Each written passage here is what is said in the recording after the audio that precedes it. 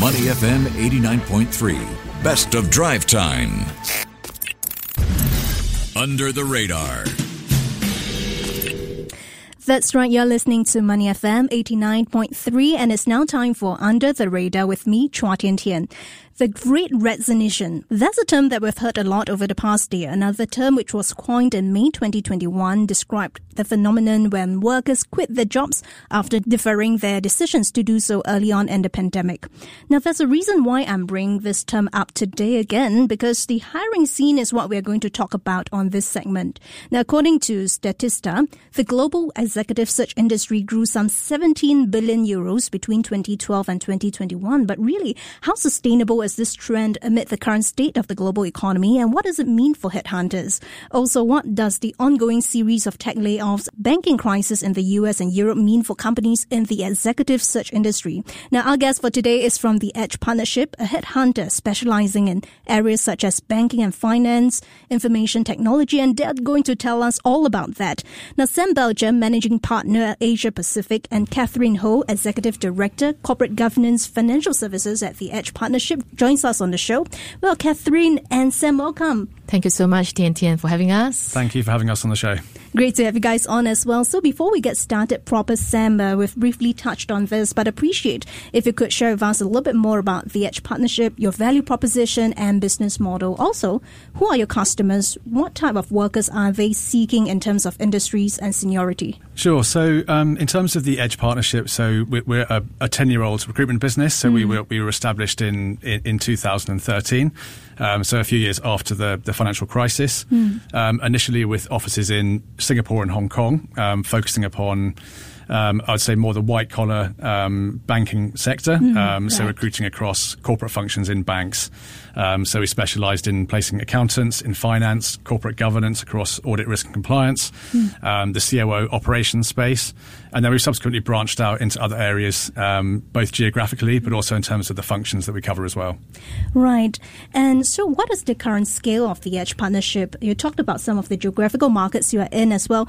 How do you position yourself in the global executive search industry in those geographies? So we're a very Asia-focused recruitment company. So initially we set up in Singapore and Hong Kong, obviously two big financial centres.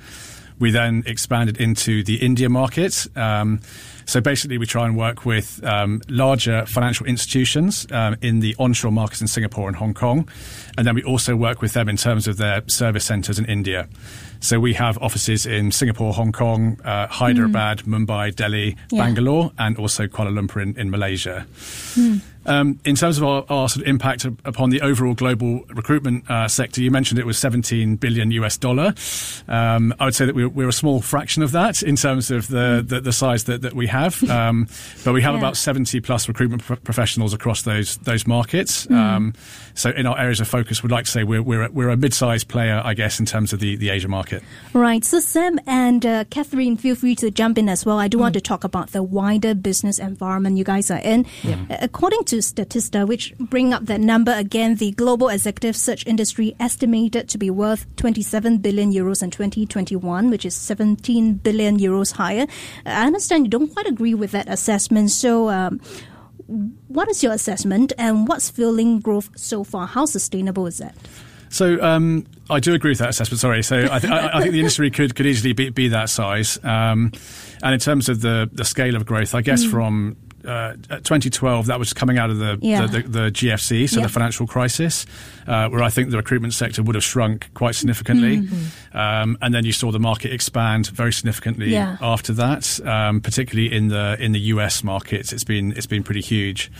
And then more recently, in the past 18 months, you've seen another big surge post-COVID. So the Great Resignation last year, it did happen. It was quite significant, and that obviously does fuel hiring and I guess the recruitment sector in general. Any points to add, perhaps, Catherine?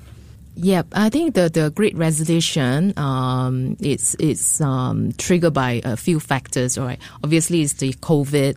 A lot of people maybe have been very stressed out, while working at home, long hours, and some of them, probably, they feel that they're underpaid. So with with that, they may want to take a break, so they resign. And then some of them actually been able to find jobs, and they're able to provide them with a large an upside, like 20-30% jump in some of the areas that we hire. So it is a couple of factors that trigger the great resignation that we're seeing globally. Right. Here's the second question for you both as well. We talk about that jump. You mentioned 20-30%, and you mentioned an increase in employment as we sort of emerge out of COVID. But what's happening with the global economy right now is we are seeing rising rates. We are seeing layoffs with tech firms. More recently, we are seeing what's going on with Silicon Valley Bank, Credit Suisse as well. What does it mean for you in terms of the talent available? Are people looking for jobs, or are people now starting to hold on to their jobs?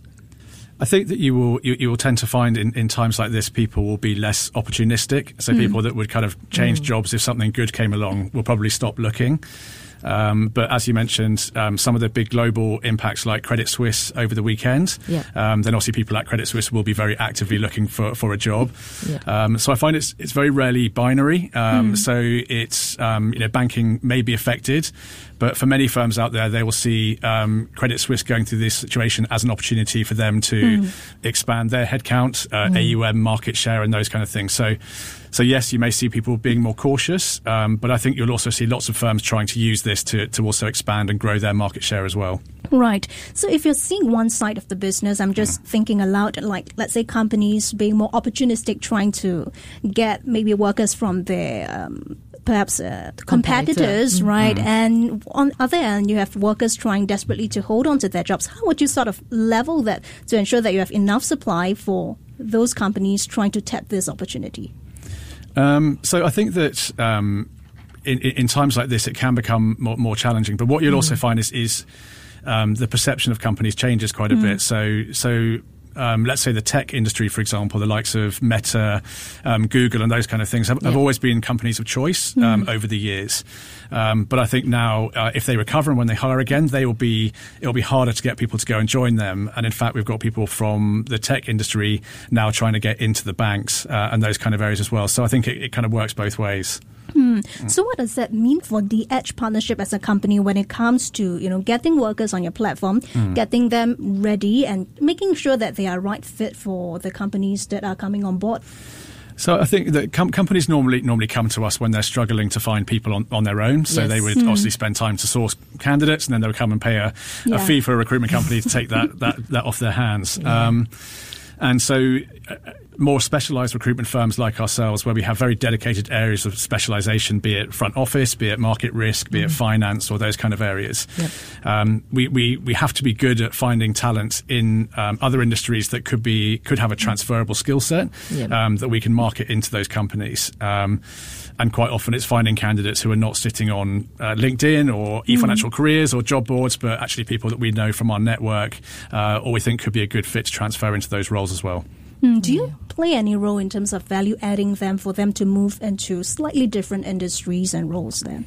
We do that quite a bit. And I think particularly in the past 18 months or so in Singapore more locally, I think the big focus has been on Singapore hiring and developing the Singapore core. And sometimes where there are lesser skill sets in those areas, we have to advise clients on other talent pools in Singapore that they could look at that could transfer into those areas. So quite often our role is to manage a candidate or job seeker's expectations, but also open up employers about different skill sets they could look at for the roles they're looking to recruit for. Right. And, earlier on we did mention about the collapse of Silicon Valley Bank as well as Signature Bank and some ongoing challenges with Credit Suisse as well. And obviously people are looking at jumping ship in colloquial terms right now. Do you see that movements? Do you see more people from regional lenders moving towards harder to fill banks right now? And what does it mean for you as a headhunter?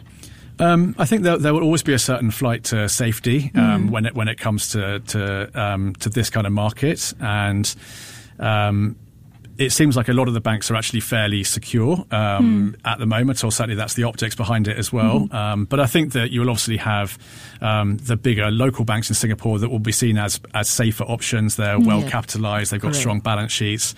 So you will see people looking to move to those kind of firms. And I think people at Credit Suisse, for example, as an example, a more recent example, will probably, look at more safer avenues for them to move into. But we also saw a year and a half or so ago with a lot of people joining crypto companies who have now gone back into banks or kind of safer havens, I guess, with that market imploding somewhat as well. So those macro trends have eventually started to trickle down to headhunters. You are feeling it right now. Is it right to express it that way? We're not feeling it as yet, but obviously if hiring goes down, that impacts everybody. So as yet it seems okay in Singapore, and I think that some of the cases, as you mentioned earlier on, haven't impacted upon the financial system in Singapore itself, and if that contagion spreads, then obviously that will have an impact upon not only banks but those that service them. So that is a possibility, I guess, further down the track. But for now, it seems okay locally. Well, before I let you guys go, Sam and Catherine as well, what is the number one trend in the global executive search industry? How does that influence the way in which you take the company forward? So I think it is quite hard to pinpoint one particular trend. I think it's probably the way that companies use executive search firms these days to help them not only meet their hiring objectives, but another big aspect is around diversity. So I think that a lot of companies use executive search firms or recruitment companies to help them build greater diversity across all aspects of their business too. So I'll say one of the biggest trends that all recruitment companies will be experiencing is the pressure from clients to really help them achieve their diversity objectives in the recent times. How does it influence the way you take the company forward, whether it's screening candidates, whether it's broadening the way you search for candidates? How does it influence how you take the company forward? So for us, it's being able to advise companies about how they can actually achieve diversity and what's realistic in terms of talent pools, and being able to cross-sell more diverse skill sets or profiles into roles where they may not necessarily have the skill set itself. But I think for us, having a diverse business is important. So we have a predominantly female business. I'd say from a gender diversity perspective, it's not on purpose, okay? Yeah, we didn't do it on purpose. It just happened that way. But that does help us to, I think, create greater diversity amongst the candidate populations that we deal with. So I think for us, being a representation of a diverse and vibrant business, I think helps our clients to recruit and achieve the same. And just one very quick point to add on before we go, Sam and Catherine, what are some of the Edge Partnership's immediate plans for 2023? So our plans are we plan to grow the business this year. So we're looking to increase our headcount across all of our core office locations by 25% this year. We also have a very strong team that does non-banking recruitment. So they do the more commercial sector, and we're building that out quite aggressively this year as well. And I think for us also, it's we have a lot of regional clients, and I think really deepening our relationships across India, Singapore, Hong Kong, and Malaysia, amongst our sort of core selection of clients as well. All right, thanks very much, Sam and Catherine. That was Sam Belcher, Managing Partner APAC at the Edge Partnership, along with Catherine Ho, Executive Director, Corporate Governance and Financial Services at the Edge Partnership as well. Thanks you both for joining us on Money FM 89.3. Thank you so much. Thank you. Before acting on the information on Money FM, please consider if it's suitable for your own investment objectives, financial situation, and risk tolerance.